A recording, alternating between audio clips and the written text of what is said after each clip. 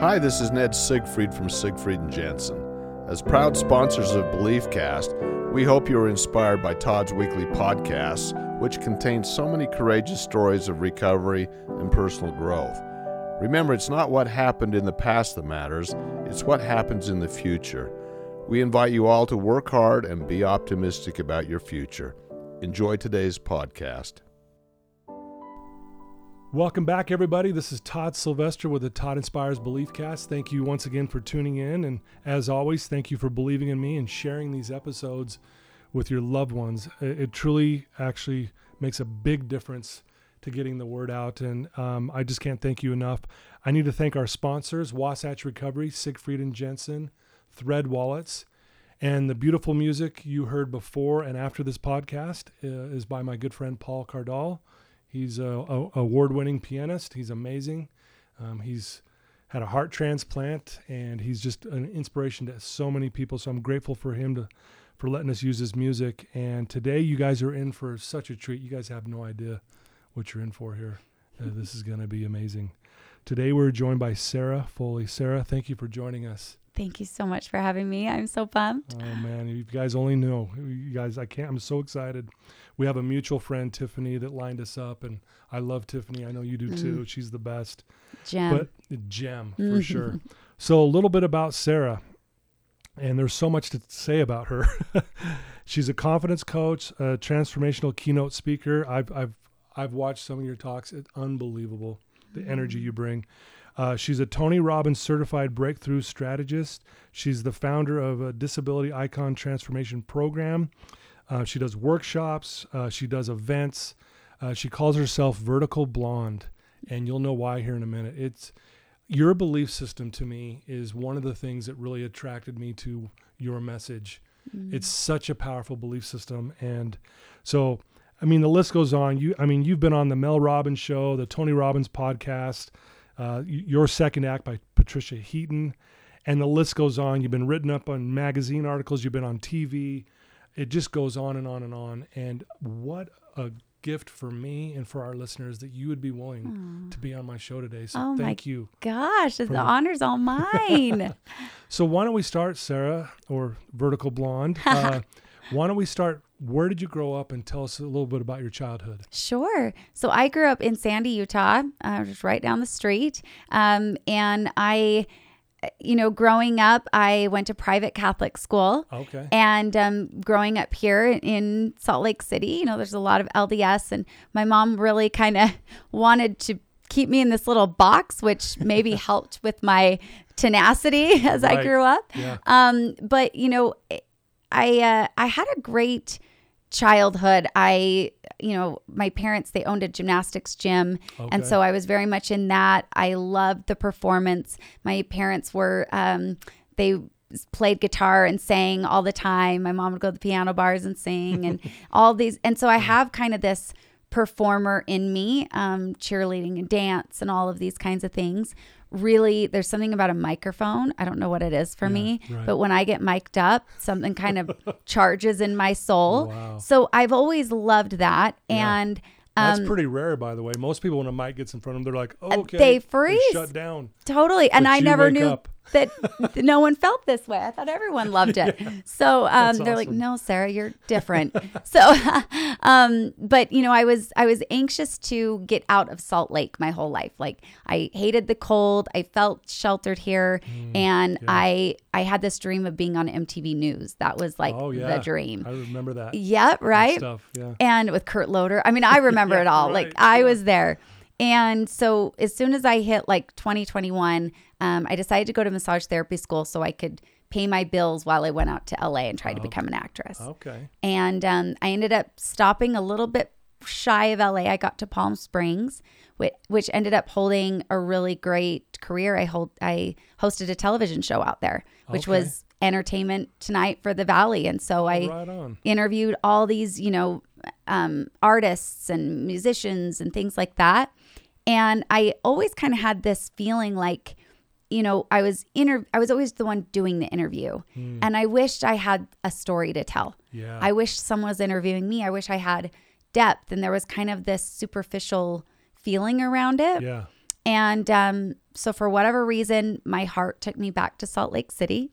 And I ended up going back into the spa world and managing a spa up in Park City for about 7 years. So, I've got some different backgrounds and industries from, spa management and, just that high level customer service and that experience. Yeah. And then I've got the experience of being on camera. And then lo and behold, back in 2012, I was running the spa at the time. And I went out on a kind of a weekend getaway down to Bryan Head with a new boyfriend, Sean, and another couple. And we went out on four-wheelers, and that's when life took a big flip. Yeah. Before we get to that part, and that's a big part, I think I've heard you say you always knew there was something big that was supposed to happen in your life. Like, big and many levels. Yeah. There was something burning. Kind of like what you said when you were doing those interviews. Like, man, there's got to be something more. There's more. There's more that I know I can maybe do or give and that kind of thing. And so I want to just point that out to our listeners that you always kind of had that feeling of, man, there's something big in my life that is going to be great. Yeah. Is that accurate? Absolutely. I just felt that I always kind of had this feeling like life is too short and that like we're here to do something big. We're not just here to go through the motions and pay the bills and do like there's just got to be more to it. Yeah. And absolutely. That burning was in there from the get-go. I think, a little bit has to do with my upbringing with my parents and, the performer in me, there's always a bigness to performances. Right. But I did desire the depth with the performance. I wanted to change people. I wanted to impact them. I wanted to make a difference. Back in 2012 is when things started to things changed completely. You were on this trip. Let's just pick up from there. Sure. Yeah. Yeah. So we went down to Bryan Head. The first morning, Sean and I got up really early. We went on this hike. It's a moment that I will absolutely never forget. It was really the last time I was walking around. And we went out on this lookout area. And if you've been to Bryan Head, I mean, it's just pure red rock formations. Yeah. It just felt sort of prehistoric and literally on top of the world. And I remember turning to Sean and just saying, my life is so perfect. Everything was going to plan, right? I was in love with this new boyfriend. My job was going really good, making good money. It was just like I was checking every box and reveled in that moment, really embraced it. And then a few hours later, we ended up meeting up with the other couple, and he brought down a trailer full of four-wheelers and dirt bikes and everything you could really think of. Yeah. And I was really inexperienced. Everyone else, the other three they'd grown up on him. The other guy was a mechanic for them. They just knew their way around these machines. And I remember Sean just taking all this time. He said, we're going to keep you safe. Don't worry about it. We're going to take the safe trails. Got a safe helmet. You're going to go on the bigger safe one, everything. Yeah. And so we started going up along and starting to feel really confident on this machine and, wind's going across your face and just feeling really good, really exhilarated. And at one point, we really couldn't tell where the path went, kind of went up and around a bend. And the guys said, we're going to go check it out, see if we need to turn around, what we got to do. So the guys did. And we saw the other guy, Jim, a few minutes later, waving me and the other girl up and said, you're good. Come on up. Come on up. So I start going up in front. And what we don't know is that Sean's coming back down to let me know that it's safe. Oh. And so he was coming back down. And as we came around the bend, I panicked. And I remember just like thinking, get off the trail, get out of the way. Yeah, because you were going to do like a head-on. We're going to go head-on. I mean, we were full force going right at each other. And so I jerked the handlebars to the right. And I'll never forget looking back to my left and seeing that Sean had gotten so far out of the way that if I just could have kept going straight and been fine. Yeah. And I didn't. And the next thing I saw was the ground and the sky and the ground and the sky. And my front wheel had hit a ditch and I just went flipping. Oh, and this machine just crushed me. So many bones broken. It broke every rib. It broke my spine, my clavicle. Everything just snapped. And it flipped so fast that there wasn't a stitch of blood. No blood. And I remember it finally kind of threw me against this fallen tree stump. And I just was so stunned. I was so present though and alert. And I could see how far I'd flipped. Sean is running at me full force. Dirt's kicking up. I'm laying down on my side. And he is just screaming. Just this excruciating screech of a yell. Yeah. And so you're conscious. I'm conscious the entire time. I remember every flip. I remember every sound. Gosh. I don't really remember the pain as much, but I remember every sound. That'll never get out of my head. Oh, man. And he finally gets over to me, and I just said, don't move me. Call Life Flight. How's my face? And he laughs. You know, we still kind of giggle about it. Yeah. But in my head, I was like, I feel like I'm unrecognizable. Yeah. I was like, there's no way I don't even look like the same person. And he just said, babe, your face is beautiful, but I don't know about the rest of your body. And took Life Flight about an hour and a half to get there. And just laying in pain and calming each other down and making phone calls and all of that. And finally Life Flight gets there and they take me to Las Vegas because it's closer hospital. There, yeah. And Sean had to make the drive and make all the phone calls. Man. And he just said he just went into survival mode, you know, it just kind of went. Yeah. And I woke up 10 hours later after surgery, after everything. I finally kind of came to, because once I got in Life Flight, they dope you up pretty quick, get the pain out of the way. Get the pain out of the way, yeah. But I made one phone call before I went into surgery. And I didn't know I made this call until about 4 years ago. Really? Yeah. And so I guess I called my mom, and she said she touched down from Salt Lake to Vegas, and right as she grabbed her purse, her phone was ringing, and it was me. No way. And she said I sounded like a scared 6-year-old little girl. Yeah. And I just said, Mom, the doctors think if they can relieve the pressure that I'll be able to walk again. And I just think about that now, being a mom, and I can't imagine to hear those words from your child. Oh my gosh. And, you know, her just being like, oh my goodness, she realized how serious things were. So the next, thing I remember is coming out of surgery, they put a plate in my clavicle and they put 2 rods and 9 pins down my spine and really tried to release that pressure within there because it was squeezing my spinal cord. Oh, man. And I couldn't feel my legs right away. So it felt like someone just like took my pants off, like took my legs off. And,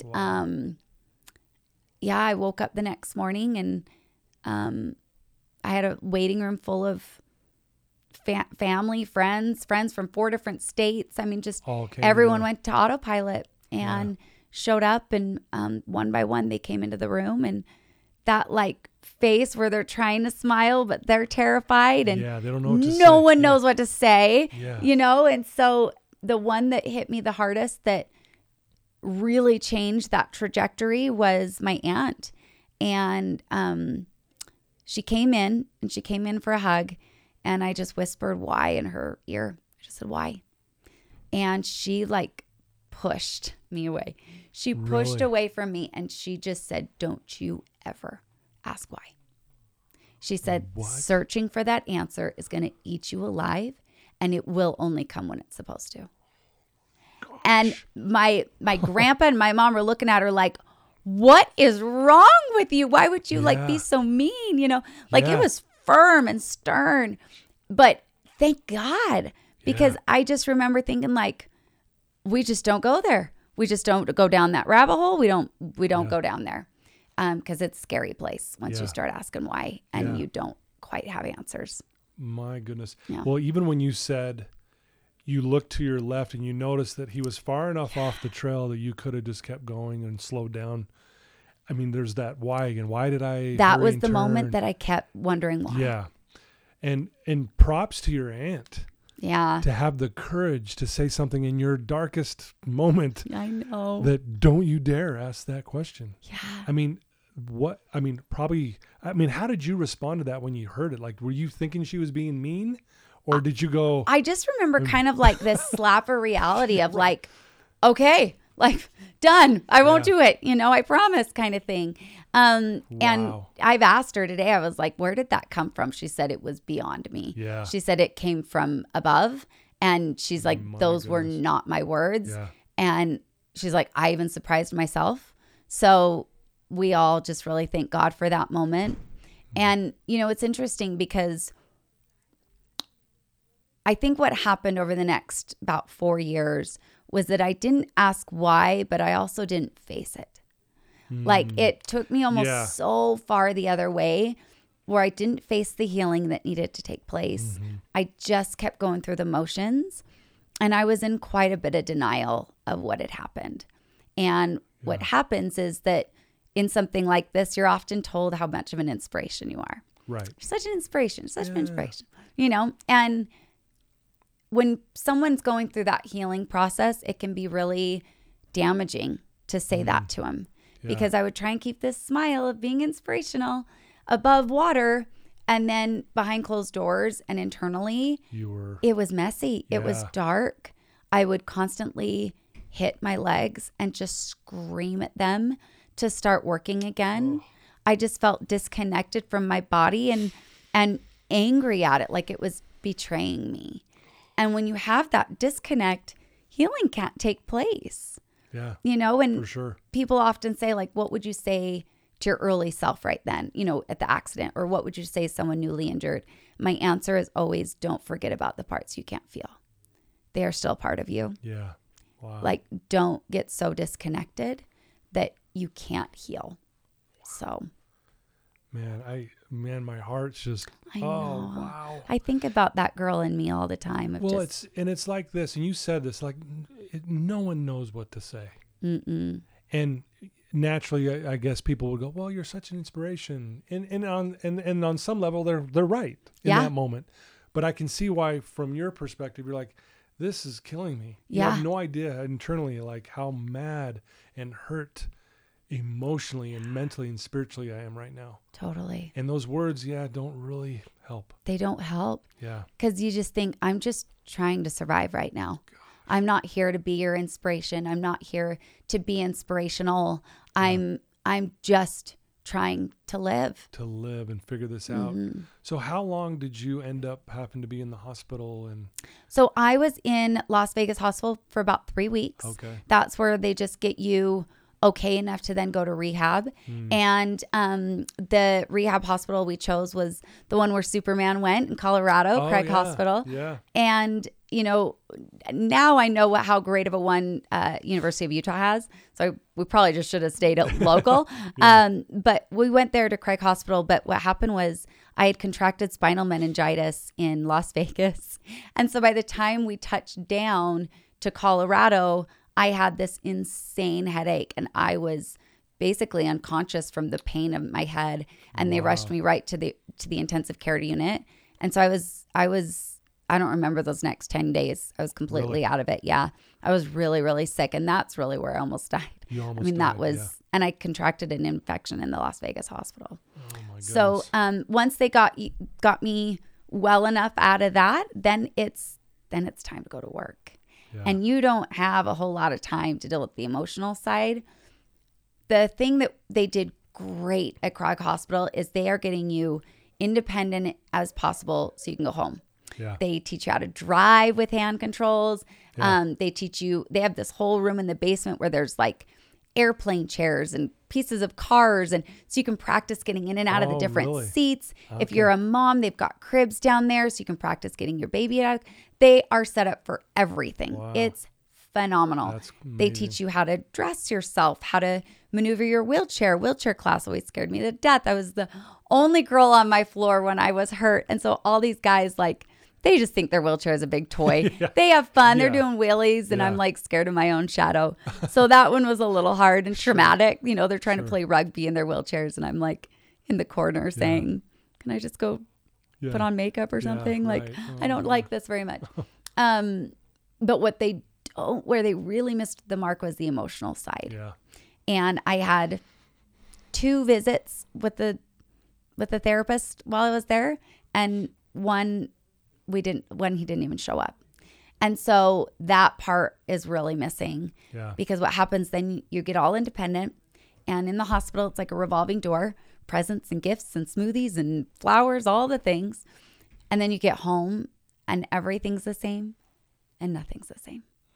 Yeah. And that's where it really was nasty. And I just, that's where I was just starting to lose hope. I mean, the highlight of my day was The Price is Right. I mean, that was it. And, you're just, I would fall out of my wheelchair, and I couldn't figure out how to get dressed, and I didn't have therapists there to help me. And it was one thing after another of just trying to figure out this new life. And I remember I would just look in the mirror and just be like, who is this? Yeah. What is this? This is so different than my life before. So to go from, being the boss running a spa to then being so helpless and needy and feeling like a burden, and all of those things that happen when you're in those early stages navigating. So again, it's hard for me to even try to put myself in that position, but I can imagine, like, you're probably just sitting there going, this is my life now. Yeah. What is going on here? Yeah. I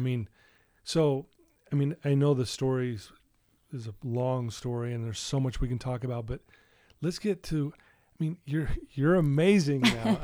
And you were amazing then, just really struggling, but what started to change, and how did you start breaking out of this hopeless feeling? Totally. That to me is the miracle. That's the flip. That's the impact, right? Yes. Right. So now when people are like, you're so inspirational, I'm like, dang right I am. And I'm working to be there, that is the goal these days.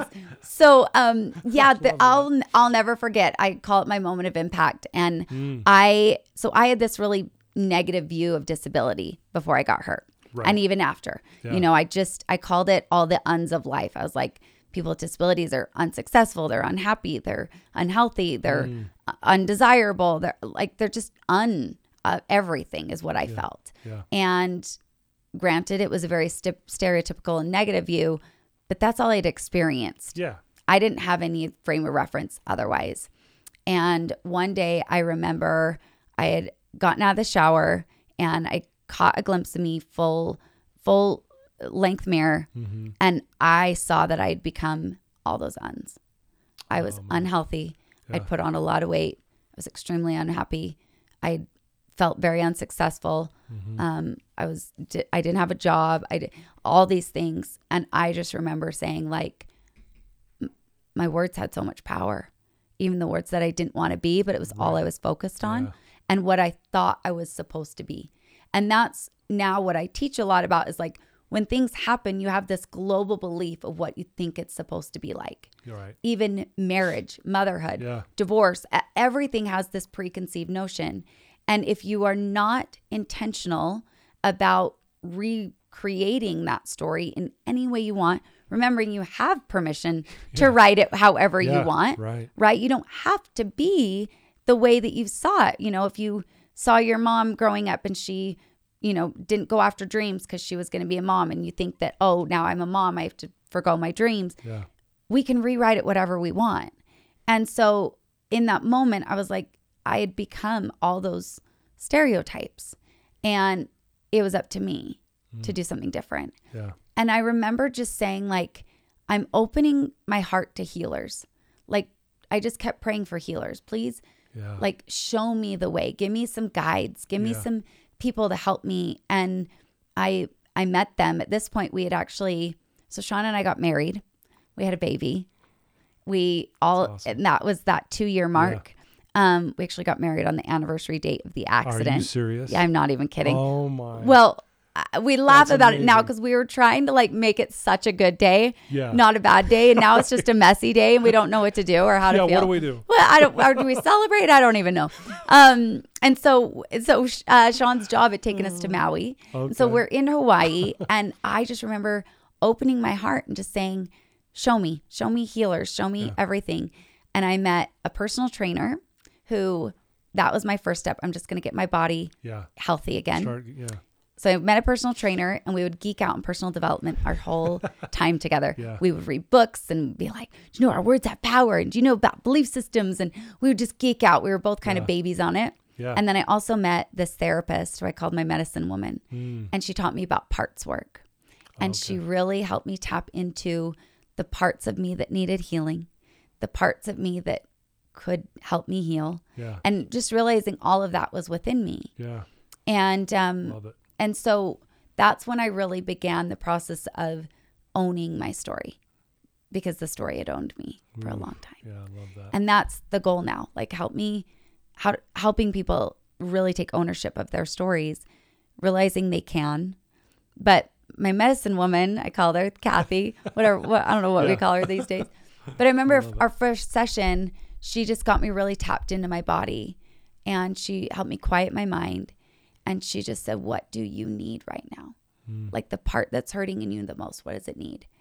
And it was my sense of femininity. Yeah. I missed feeling a flow in my body. You know, I was disconnected from it. I'm on this, I call it like this kind of masculine piece of metal. Yeah. There's no flow in my right. hips anymore. There's none of that. And she said, what does that part need? And I just said, I just need to dance in my own skin again. And so I just searched for ways to start dancing again. And I got connected to my body, and I would do photo shoots, and I would get dressed up, and I learned aerial silk dancing, and I learned all these beautiful things. And it was just this constant check-in of what part needs you the most right now and what does it need? Yeah. Beautiful. And when you start there, then you have some clarity and guidance and direction, because up until that point, you're just scrambling. You're just scratching at everything. And so that one was a big moment for me of just opening my heart to healers. And then there was a slap in the face moment. And that was on the Mel Robbins show. Okay. And are you a fan of Mel Robbins? Oh, yeah. I love her so much. Oh, she's amazing. She's amazing. And she tells it just like it is. Oh, that's what I love about her. She just tells you. She's so to the point. Boom. Kind of like your aunt. Oh, sure, exactly. Don't ever say why. Don't put them in the same room together. Right. So she had her new show coming out, and she was looking for stories. And I thought, you know what? Forgiveness. That was between Sean and I, a piece that really I wanted to own. Sure. And because, to preface, anytime something would go wrong with my disability, I needed someone to blame. And I always blamed Sean. Oh, yeah. And it was always in my head. I never said it to his face. But anytime something went wrong, I was like, if you hadn't put me in this chair, you wouldn't have, you wouldn't have done that. Wow. And you can imagine our marriage was amazing, right? Like if you're saying that all the time, I'm sure I'm wife of the year at that point. And, you know, he's feeling this sense of obligation, and we're burdening each other. I mean, it got really heavy, and we didn't face it for a really long time. So I get asked to be on this show, and I'm like, okay, I'm going to be inspiring. I'm going to help people, you know, forgive, and I'm going to do all these things. And I felt really hopeful and empowered. And we get there, and she opens me up in this way where I just start to kind of word vomit all of these nasty, all the blame, all why it's his fault. And I kind of like looked up after taking a breath, and she's just looking at me with this sadness of like, and she just says, you are still in that ditch. And I said, yeah, but he put me here. I was so determined. I was like, he put me here. And she said, I don't care how you got there. It's your job to climb out. I was like, oh man. You're like, dang. Dang is right. Yeah. So there was that ownership of, it has nothing to do with him. We're here. I got to accept this as starting point. Yeah. It's happened. Yep. I can hold that resentment forever, or I can forgive, release, and begin to climb out. Yeah. And that was big. Wow. Slap in the face. Oh my gosh. It was painful Well, it's too. funny on live television. Yeah. Oh. Well, it's funny because with my clients that I work with, you know, a lot of times I'm like, okay, we're going to do a little slap therapy today. Oh. And they're like, what? I go, yeah, I'm going to slap you upside the head with a few things. Here we go. Boom, boom, boom. You know, and you hit them with the stuff. And again, I understand why you resented the whole thing. Well, who wouldn't? Yeah. And no one would blame you for doing that. Totally. But again, she's right. You'd stay stuck in that ditch if you keep holding on to that resentment, because you'll never get out. And it'll just be there the rest of your life. So luckily you had that moment with her. I'm really, really grateful for those moments of impact, right? Those moments that are just like, ouch, that hurt. And okay, that becomes your fuel. Is that when you were like, kind of like, all right, I do want to crawl out of that ditch metaphorically, and I want to go do more of this, talking and being an influence in people's lives for good. Is that when you started going, okay, I want to go in this direction? Well, there's that point where you find something so juicy that you can't help but share it. Yeah. Right? Yeah. And that's what I had really begun to find. And in Hawaiian, they call it your kuleana. And you had said the word earlier, responsibility, right? You have this responsibility when you find something that has healed you so much and offered you so much light out of so much darkness. You're like, I got a responsibility to share this. Yeah. Like, I can't hold this in. Yeah. So what happened was during that time of dancing in my skin and finding my medicine woman and my healers and doing all these things, I wanted to keep my friends and family up to date on what was happening, the ones that were here in Utah. And so I started a blog and I was like, I got to name it something. Yeah. And my goal is to stand and walk again one day. And that's where Vertical Blonde came from. Okay. And then something really weird happened. And she became that part of me that always knew what to do. The part inside of me that I could lean on to get me out of the ditch, to forgive when the other parts of me wanted to resent. Like it was this, I call her my iconic identity. She was that part of me that knew what to do, that was willing to do it when Sarah was kind of scared out of her mind or mad or whatever it was. Yeah. And so I started tapping into Vertical Blonde more and more. And I started to show up in a different way. And she just represents all of that healing, all of that growth and all of that. And so she became this secret weapon. She's the one that I use to rewrite the story, to own it. And so for me, it's like, I even just this last weekend, I guided a room full of women through this journey. And there's that 3 parts. You got to heal it. You got to learn how to use it, right? Yeah, all of that juice that you gain. And then you got to share it. Yeah. And a lot of the healing comes from the sharing. Absolutely. I went to so many support groups and therapies and all these things. And as you're speaking, all the dots start getting connected. Yeah. And you start understanding and you have light bulb moments and epiphanies as you're speaking that you can't find with writing it out or thinking 100%. It out. Yeah. So the sharing is so vital. And then those that have the itch of the microphone are like, girl, it's game on. Like we got to help others.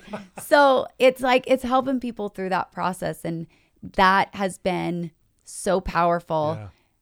And people respond to what they're called. Yeah. I called my room full of women icons. What do you want to be an icon for? Yeah. And they start to sit up a little taller. Yeah. And they start to show up a little different. Yeah. And I said, what's your iconic identity name? What does she represent to you? What do you need to tap into? And they say, dang right, I am empowered. I am powerful. I am confident. And they remember that they already have that inside of them. It's not a mask. Yeah. There's a difference. For sure. Right? Yeah. And a good friend of mine, her name's Sarah Delane, she explained it, why it works so well. And she's an actress. And she said, you can always tell the good actors from bad because the bad actors are just trying to put on the character. But the good actors are becoming it by tapping into the part of them that already knows how it feels. Oof, that's powerful. So that's what this is. That's powerful. It's already there. Wow. So what do you got to tap into? Dang. It reminds me of an amazing quote by Pablo Picasso that says, the meaning in life is to find your gift. The purpose in life is to give it away. Give it away. Right? I love that one. And that's really what you're doing. Did you know when you were, that this was the big thing that was burning inside of you? Like, this is it. Like, did you now know, like, okay, I'm starting to see the big picture here. Yeah. That this all happened for me. Totally. Versus it was happening to me and I'm the victim and I'm stuck in the ditch.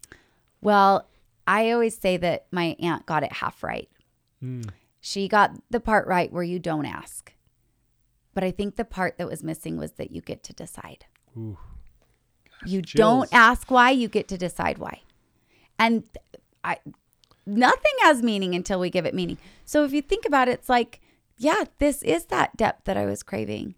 This is where I get to pull all those skills that I have, all those talents, the love of the microphone. I get to actually put purpose behind it. Dang. And I realized that a couple of years ago, where I just said, I get to decide, and I get to decide what I want to do with it. And for me, the whole message is this process of becoming vertical. Yeah. I was watching one of your talks, and I think, if I'm quoting you correctly, you said, I decided I would become vertical again. Mm-hmm. And talk about that for a minute, because, the power of choice is real. Yeah. And I love what you said. Words matter. What we say matters. Totally. Just to say, I'm gonna decide to be vertical again. Just saying that, how empowering that is. So talk about that a little bit, and how choice and choosing the path you've taken has played such a vital role in what you're doing. Well, it was interesting when I met that therapist, Kathy. Mm-hmm. Her and I developed such a gorgeous patient-client relationship. Yeah. It was incredible. And I once said, in your four walls is where I feel the most me and the most accepted for it. And she said, yeah, and I love you even more for it. And it was this reminder of permission. Yeah. That when you feel that sense of permission to truly decide how you want to show up and then actually do it, and it feels aligned. Again, it's not the mask, it's that becoming process. Right, yeah. That it is so, you embody it and you become something so different, and it's totally up to you what that looks like. And in her four walls, she gave me the power of choice. She gave me the permission to choose. Yeah. And it's funny, we feel like we shouldn't need permission. I give myself permission. But we kind of feel like we do. Yeah. And once we feel like we get a little bit of permission, then we're like, okay, maybe a little bit more, and maybe a little bit more. Right. And then we kind of keep adding on to it. And that's how confidence builds, right? Confidence is, I always say, an action word. It comes from the doing. Absolutely. And so for me, I love giving people a space where they have this safe, contained space of full permission. Yeah. That was Saturday. I had this girl come up. She says, I don't know how you do it. She said, I have been sobbing. I've been going to all the depths of my soul, and I'm having so much fun. She's like, how are you doing all of that in one experience? She said, I feel so good here. Yeah. I said, yeah, because we feel safe in here. Yeah. And that's created by everyone showing up for one another. And when you play full out, you give the next person permission to play full out. Yeah. Wow. What are some of the most impactful things you've heard from one of your patrons that are watching you and listening to you? I mean, I know that's a big question. Oh, but, man, yeah. I mean, I'm sure you've heard a lot, but what stands out? What are people coming up to you saying, you said this and it changed everything? Or is there something that stands out? I mean, I've had quite a few, and I feel really humbled and grateful every time they do. One specifically is coming to mind of, it was kind of this, she's like, you'll tell me what I need to hear. And there's always a pause where I hate you for it because it's so hard to hear. Right. And then I know that it's always backed with so much love. Yeah. And I remind myself of that. Mm-hmm. And then it forces me to up level. It forces me to go all in. And I just love that, because I feel like the things we don't want to hear are the things we need to hear the most. Right. I mean, just all my moments of Mel Robbins and my aunt, like, they all told me the thing I did not want to hear. I hated them for a moment for it. Truly just like, this sucks. I mean, I remember with Mel Robbins, I was like, are you kidding me? And then it was like, gosh, it was said with so much love, and look what I get to do with it. Yep. So I loved her for saying that. And she just said that recently. So it's top of mind, but yeah, that's beautiful. She was one of my very first clients. So, the Disability Icon program, my trainer and I had such a drastic physical transformation that I ended up getting messages from all these other women who were wheelchair users saying, how do I feel happy again? How do I look thin again? How do I do these things? And so we started a personal training business for wheelchair users. No way. And that's where amazing. All of this started. So when I started, the big goal wasn't like the big events and big stages. It was helping people feel good in their bodies again. Yeah. That were in the same shoes as I was. Boy. So, and the one that sent me that message, she was one of my very, very first clients, and she's been with me ever since. Oh my goodness. Yeah. Wow. It's, just mind blowing. You know, I'm sure you've learned so many lessons. You've already mentioned something like owning your story. You know, I had an experience once where I was speaking at the prison out at the Point. It's no longer there now, and they had 3 inmates get up before I was going to speak. And the last one said at the very end of his story, if you don't own your story, it owns you. I had never heard that before, honestly. And I went up to him, I'm stealing that from you. Because it's so true. So why is owning this, and for all of us listening, owning our story, why is that so important?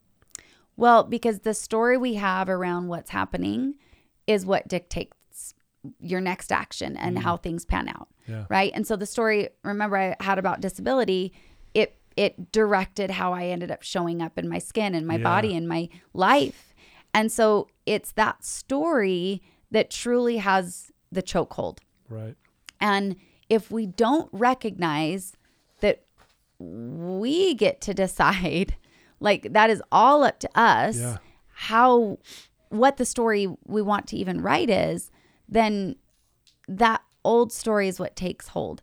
Right? That subconscious story, those global beliefs around what we think this means for our life. Yeah. And usually that results in a lot of blame, a lot of resentment, a lot of finger pointing. Yeah. And so when you own your story, you're truly just turning your finger around on yourself. Right. And you're saying, I am responsible for everything, whether it's a lack of boundary, whether I put myself in the wrong places, whether I didn't walk away, whether I didn't seek the right resources, all of that's on me. That is 100% on me. And so the gist of that whole thing is the word own, for ownership. Yeah. It's on us. Love that. And that's the part that a lot of people don't like to hear, because it's so much easier to blame. It's so much easier. It was so much easier to put all that weight on Sean. For sure. And the poor guy, I mean, for goodness sakes, you know, him having to harbor that, plus the guilt of, you know, he still feels responsible. He still has his own demons, you know, and sometimes it's that flip in life is the one we watched in someone else, not necessarily our own, right? You know, and sometimes that one watching is the one that has even a harder time, but his healing's his healing, mine's mine. And we all got to take responsibility for that. And if we do, that whole word about Kuleana is that when we show up in our highest self, in our highest vibrating, in full ownership, with full accountability, doing our best for our life, then we can for others, and then we can for the world. And that's our responsibility. Imagine everyone taking full ownership for their story. Imagine everyone saying, this is on me to do whatever I want with my life, to live in my highest capacity. Oh my gosh. Permission. That gives everyone else permission. How cool is that? That's the whole thing of it, is like, it's not just about me, but I got to do it for me first. Right. So. Man, that is amazing. Well, you are a confidence coach, and you are very confident. I mean, your energy and the way you carry yourself is amazing. Thank you. It really is. And I'm not just saying this, like, it's real. You can feel it. You just said something really, I'm really into, is the frequency. We're on the same, we're vibrating at the same, I can feel it. If that makes sense. Yes. So what do you do? I'm sure you still have your tough days, and totally. What do you do? What does your day look like? Like, how do you keep yourself? I know you do these big events, and I really love what you said. You get inspiration and things you would never learn if you weren't sharing. But what do you do in a day, Sarah, that keeps you where you need to be? So there's a couple of things. One, I tap into vertical blonde constantly. Okay. Like, she's my guiding light. Okay. And I live by, so I've got these 3 Post-its on my mirror, and I've had to rewrite them a couple times. They get wet or whatever, but they're on my mirror, and every day as I get ready and I sort of embed these into my system. And one of them is that my energy is my currency. Ooh, I fully believe. That's amazing. I know. Where's your pen? I feel like you've looked for your pen numerous times. I can see it. I'm like, you wanted to write that down. Yes. But I believe that my energy is how I transact with life. Wow. It has gotten me in new rooms. It has gotten me opportunities. It has gotten me friends. It has gotten me better relationships. All of it. And so I constantly remind myself of whatever I want in my life, I got to be it. Yeah. And my energy is how I do that. And wow. So my energy is 100% my currency. That just hit me so hard. Isn't that good? That is so beautiful. Yeah. And so as I get ready, I get ready with the intention that anyone that sees me, I am now debunking all their old beliefs about disability, because I'm not the uns anymore. No. And I live them. That's who I am. I saw you do a speaking event. I can't remember what group it was for. You come in and you got this side screaming, this side screaming, this guy's bumping and jumping and around, and the energy, and like the energy you produce, so you called it from sitting from this chair, I can be the most energetic person in this room. Totally. And you blew these people away, and I'm watching this going, what is going on here? It was amazing. I thank you so much. I worked really hard to maintain that, so I appreciate that. Dang, And that was powerful. Yeah, it's amazing what you put out. So Yes. my energy is 100% my currency. Dang. And I'm still in that, by the way. do it. And I'll quote you, though. Okay, good. Like, I want credit. You're giving the credit for sure. And then the other post-its on my mirror, one is I am free, reminding myself I'm free to decide what anything means. I'm free to do it differently. I'm free. Yeah. And the other one is that self-discipline is the greatest form of self-love. And I feel like that's the key to confidence. The word confidence at its core means to trust in. And so that's why I call it an action word. The only way to build trust is through the action. You need the courage and kind of that iconic identity to get you to take the action, but you only build that trust by the doing. By the doing, yeah. And so just reminding myself that having the discipline to follow through is what's going to build that confidence in myself. Yeah. So, but I made a commitment this past year that my speaking would not be the top of my priority. Anything else, the thing at the top of my priority is my health. And I make working out really key. Yeah. The supplements I take are key. The things I put in my body, the things I feed my mind, all of that is the top of the priority, because there was a point there where the speaking was top of the priority and my physical health took a hit. I got really, really stressed. I got a lot of inflammation, just was not doing well. Right. And while my speaking was good, I could see my body was not the energy that I needed. Right. So I made top of my priority is my health and my fitness. And I think that that's why I can command the energy I can in a room and not be so depleted afterwards and not feel like I'm, my one friend, she's like, how are you always on? Yeah. I said, because I'm constantly in flow of it. Like nothing's forced. Yeah. There was forgive me for saying this because I can't remember the source, but they did a study. There was this, I think it was a university here, but I can't remember which one, of these 80-year-olds in India. They're 80 and they work 60-hour work weeks. What? And they're 80 years old and they're like, and they interviewed them. They sat down and were asking them, like, how do you guys do this? And the common thread among all of them is we just tap into the energies that's within us. We've got it. We just tap into it because it's there. It's already there. And it doesn't matter. Age doesn't matter. And it was like, what? Oh my And God, I love these guys. And that's what I'm hearing you say here is like, you just tap in to that energy that you have within you. And I agree with you. When you take care of your mind and your body and your spirit and all that stuff, whatever, you perform at your best, right? You can still muddle through stuff like you said, and it's still good, but it's not where you should be. Totally. It's not the iconic you. Yep, exactly. Gosh. Yeah. Man, yeah, when it amazing. feels forced, you are going to feel the brunt of it. It's going to be exhausting. Whereas at the end of my days, I may be tired, but I'm so energized. Yeah. Right? I'm so excited to wake up the next day and then you start to get that momentum and you're like, oh, now you just get to that point where you're unstoppable. Yeah. Do you ever like now just go, I can't believe what I've created? Every day. Right? Every day. It's amazing. I'm in awe. Yeah. I'm in such awe. And there are moments where it's kind of like you want to stop time for a second and just really enjoy it. And I feel really lucky, but I'll never forget hearing what Oprah says about luck.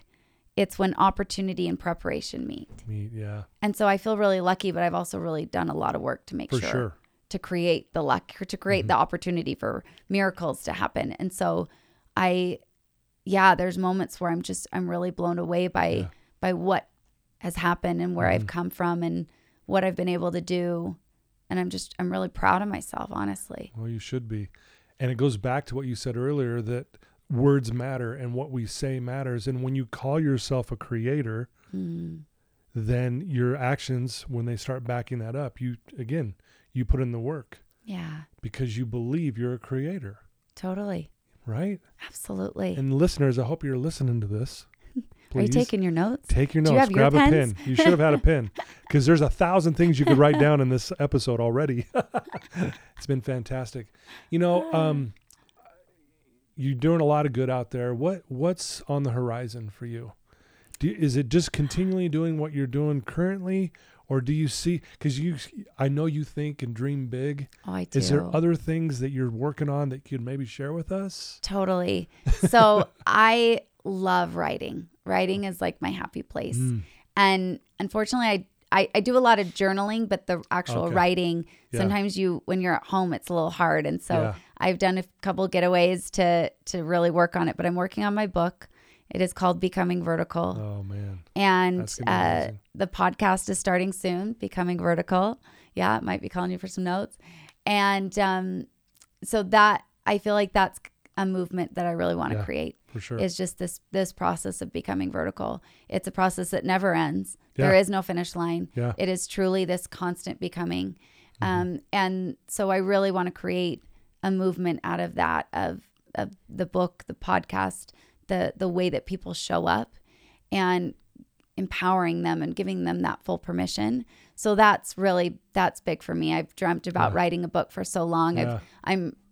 I'm just about there. It is the most cathartic and beautiful and healing, all the things in a one type of experience. Yes. It is wild, and it's so hard to decide what goes in there and what doesn't, what makes the book. So I just kept calling it my first book, so that it kind of relieves that pressure to get it all in one. So that's coming soon. And that has always kind of scared me. I think that's why it's been hard to finish, because I feel like it almost kind of takes my breath right now. I feel like it's going to be really big and really impactful. Oh, yeah. And I just want to ensure that I'm really ready for that. Yep. So. Yeah. Yeah. You think doors are open now. It's going to just open up so many more. I feel it. Yeah. And it feels really good. Yeah. Well, and here's the thing. Yeah.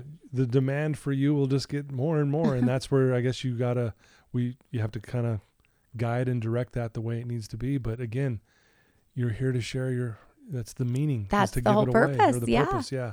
Totally. Give that away. And I'm sure it's going to be fantastic. Thank you. I think it's going to be a lot of fun. Absolutely. I hope people that know me know that I love tears. Like, I love the tears. So I'm hoping that it brings people to some deep places, and it also gives them a really beautiful vertical brick road, I call it, to get out of it. And I just finished up my first event here, Vertical Ambition, which was a total hit. It was so much fun. Nice. And everyone is already asking me for the next one. So I bet those are going to be happening about twice a year now. Okay. So very cool. Be on the lookout for the next one. Sure was fun. I bet.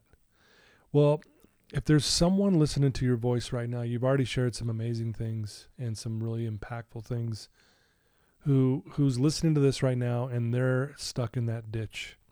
They're in a dark place. They're hopeless. They're not sure what to do. What would you tell that one person right now who is there?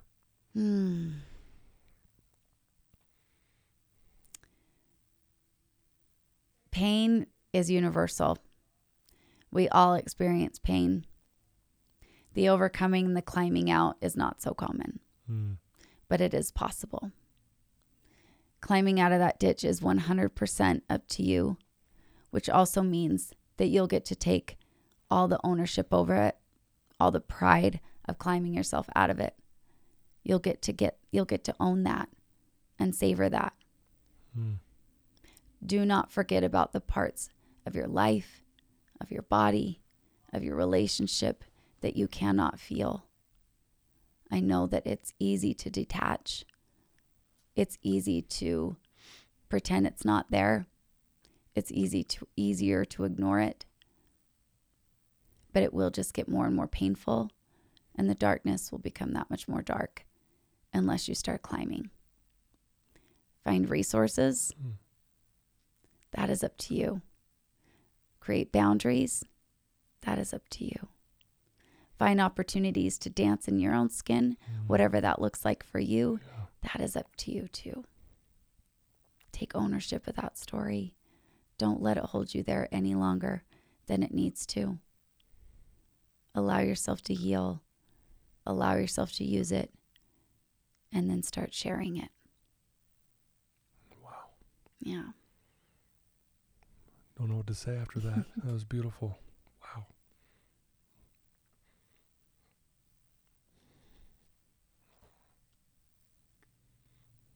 It's everything I needed to hear, and I think it's what people need to hear. For sure. It's unfortunate that so many people are suffering on such a level that,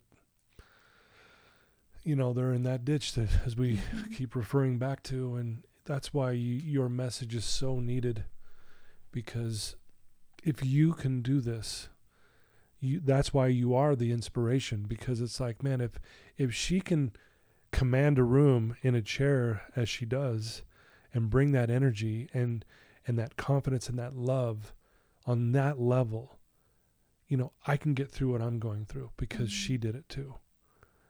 Not that it's easy, not that it's not work involved, but man, that's why I think people love you so much. You know, we have some mutual friends who absolutely cannot say enough good about you. Like literally, it's like I almost got to go, okay, I get it. She's amazing. Okay. I got things to do.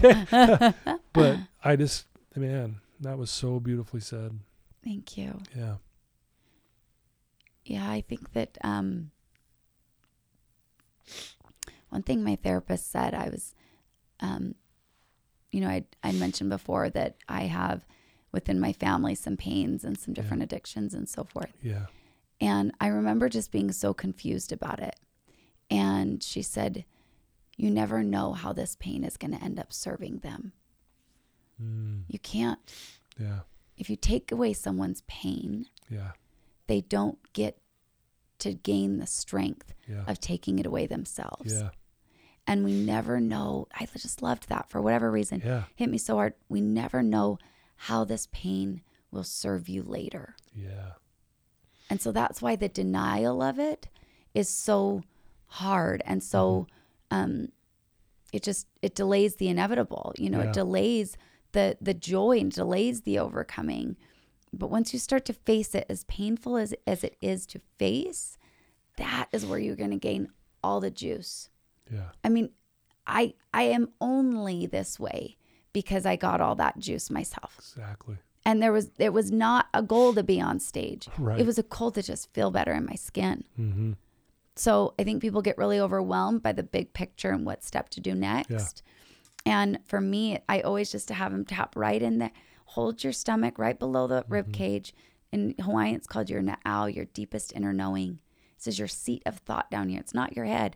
It's down in your gut. Yeah. And when you drop down into your body and you say, what part is hurting the most? And what does that part need? That is step number one. That's the only thing you focus on. Yeah. Wow. So beautiful. That's it. Love it.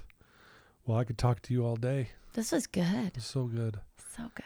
Yeah. I even made you cry. I love it. Yeah, man. I love those tears, man. It just makes me know that we're on the right path. For sure. And you know, I needed to hear this today. I mean, you know, and I teach this every day. And sometimes I need to hear it. And it's one thing to, I already know that, but it's when you hear it from someone who's gone through with what you've been through, it just, man, there's such weight in it, man. It just, and like you said, that frequency, I'm feeling it. I'm feeling that currency from you. It's like, whoa, you know, your energy introduced itself the moment I saw you. I was like, dang, hope I'm ready for this. Buckle up. My friend said, buckle up because you're ready to rock it. That's my favorite saying everywhere. Yeah. So, it's how we transact. Yeah, it's beautiful. It's how we transact. Well, if there's someone out there that wants to know more about you, find out about your events, when the book's going to launch, all this fun stuff, what's the best way for them to do that? I'm most active on Instagram, but everywhere is basically Vertical Blonde across the board. Okay. So verticalblonde.com, Instagram, Facebook, or Vertical Blonde, and then also YouTube Vertical Blonde. So across everywhere. Yeah. Yeah. And I'll put that in the show notes so everyone will have links right to them and all that fun stuff. And I do encourage any of you listening to this who you want to get some more information or you want to be inspired or feel more energy from the Vertical Blonde herself, Sarah, reach out to her. Awesome. And I like to always challenge everyone after all these episodes, share this with your family, your loved ones. If you have a friend, a coworker, a son or a daughter who is struggling, give them the link to this episode. A lot of times we don't know how to open up a conversation when someone's struggling. This is a beautiful way. Give them the link and say, hey, just listen to this. And then follow back up. Hey, what did you get out of that episode with the Vertical Blonde? Yes. And it opens up a dialogue. And then maybe you break the ice a little bit. And, hey, you seem like you've been struggling. What can I do to help you? And blah, blah, blah. And reach out to Sarah. And, she challenged you guys to reach out to her. Reach out to her. Totally. You know I love hearing from you. My biggest, I always love, like, what was that part that just impacted you the most? What hit you the most, or what breakthrough, what aha moment happened? I truly, truly love hearing those. So yes, please reach out and share away. And this might sound strange, but the thing that hit me the most today with you, and a lot hit me. I mean, I want to take notes and I've been writing some things down, and is what your aunt said.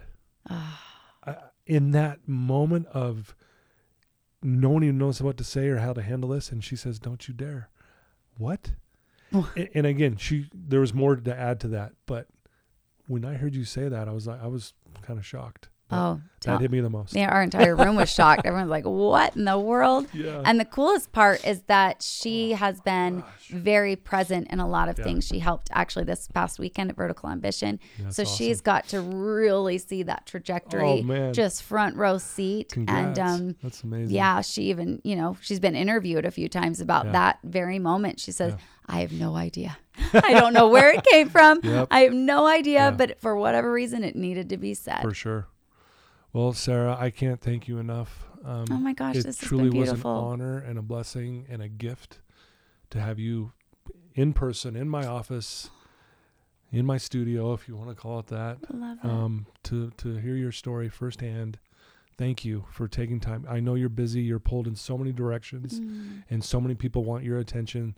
And to be able to have you here today really means the world to me, and I can't tell you how much I appreciate it. Oh my gosh, the feeling is mutual. This has been really beautiful. And like I said, I do a lot of these on Zoom and virtual, and this is so fun to be able to do this in person. So much better. It's so much better. This has been amazing. Yeah. Thank you. Yeah. Absolutely. You bet. Thank you very much. You're welcome. Well, there you go, folks. I told you were in for a treat today, and boy, was I not kidding, right? Sarah Foley, the Vertical Blonde. Check out her website. Reach out to her on Instagram or Facebook. You can reach out to me too, and I'll send the messages on to her. But thank you for tuning in. Again, thank you for believing in me. Thank you to the sponsors for also believing in me. It means the world. We're ranked really high in the mental health world in podcasts. That means the world to me, and it wouldn't be possible without your help. And thank you again, Sarah, for all that you do, and best of luck of all. And I can't wait for your book to come out. I will definitely get it. And I know you will. You're going to add it to your I shelf. love to read, so we'll add it. Probably going to be hot pink. We're going to add some color over here. Absolutely. All right. Well, thank you. And until next time, I guess, right? Thank you very much. Okay. Take care.